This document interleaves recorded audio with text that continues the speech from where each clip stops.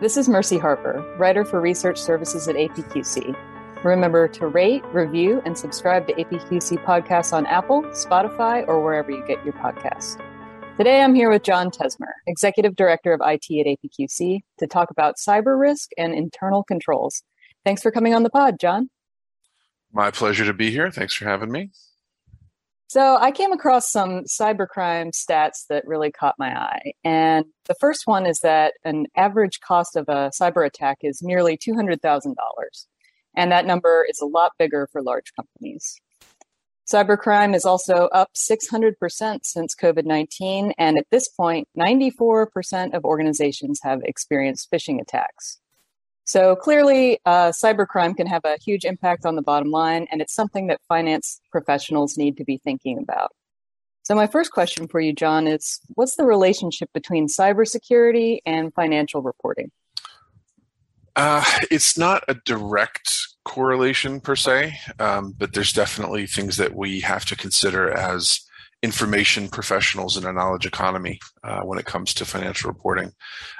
So let's take a look just real quick at some of the sort of high level pieces of it. So financial reporting, there's aspects of the integrity of the information, making sure that it hasn't been manipulated in any way along the chain of custody as it goes out. Also, typically financial information is prepared or queried from ERP systems or from accounting systems. Those systems themselves can be manipulated. So now if you draw a line in the sand that represents the production of the financial report, there's everything sort of after it and making sure there's integrity in everything that's been produced out of it. And then there's integrity sort of before it. So everything inside of the system and making sure that the numbers inside of the systems are have integrity in them. So that's a really critical part of the financial aspect of it. There are also things like access controls and timing.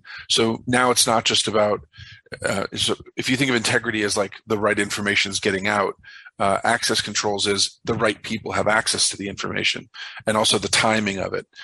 In publicly traded companies, timing is everything. The first person who understands what the quarterly results are has a more of an advantage in publicly traded equities markets to maybe take advantage of that information. So we want to make sure that the information isn't exfiltrated or isn't gotten or released out before it really should be out, because that has a negative effect in the marketplace in general.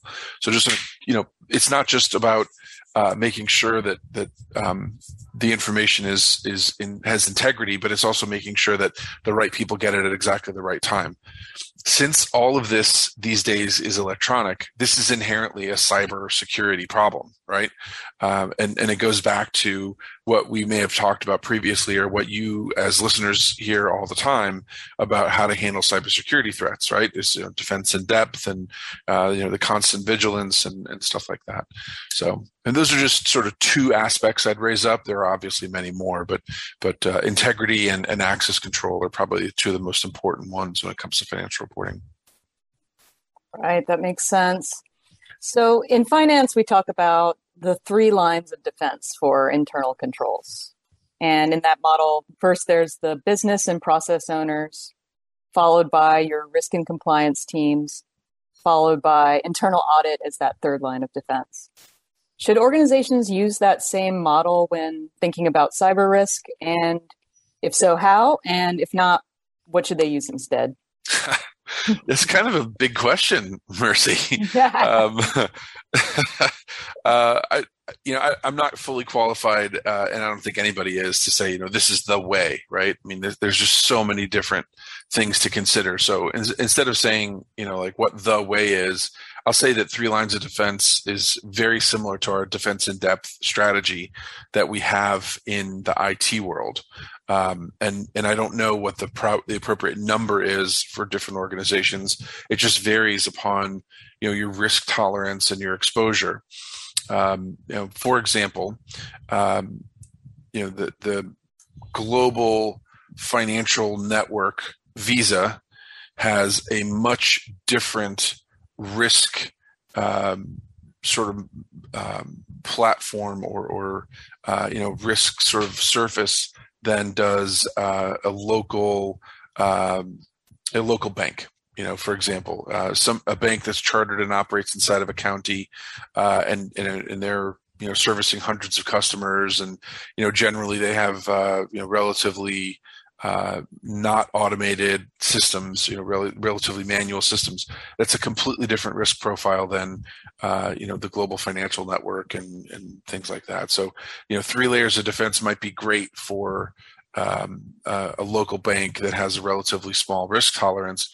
But I suppose that a global financial player has significantly more than 3 lines of defense.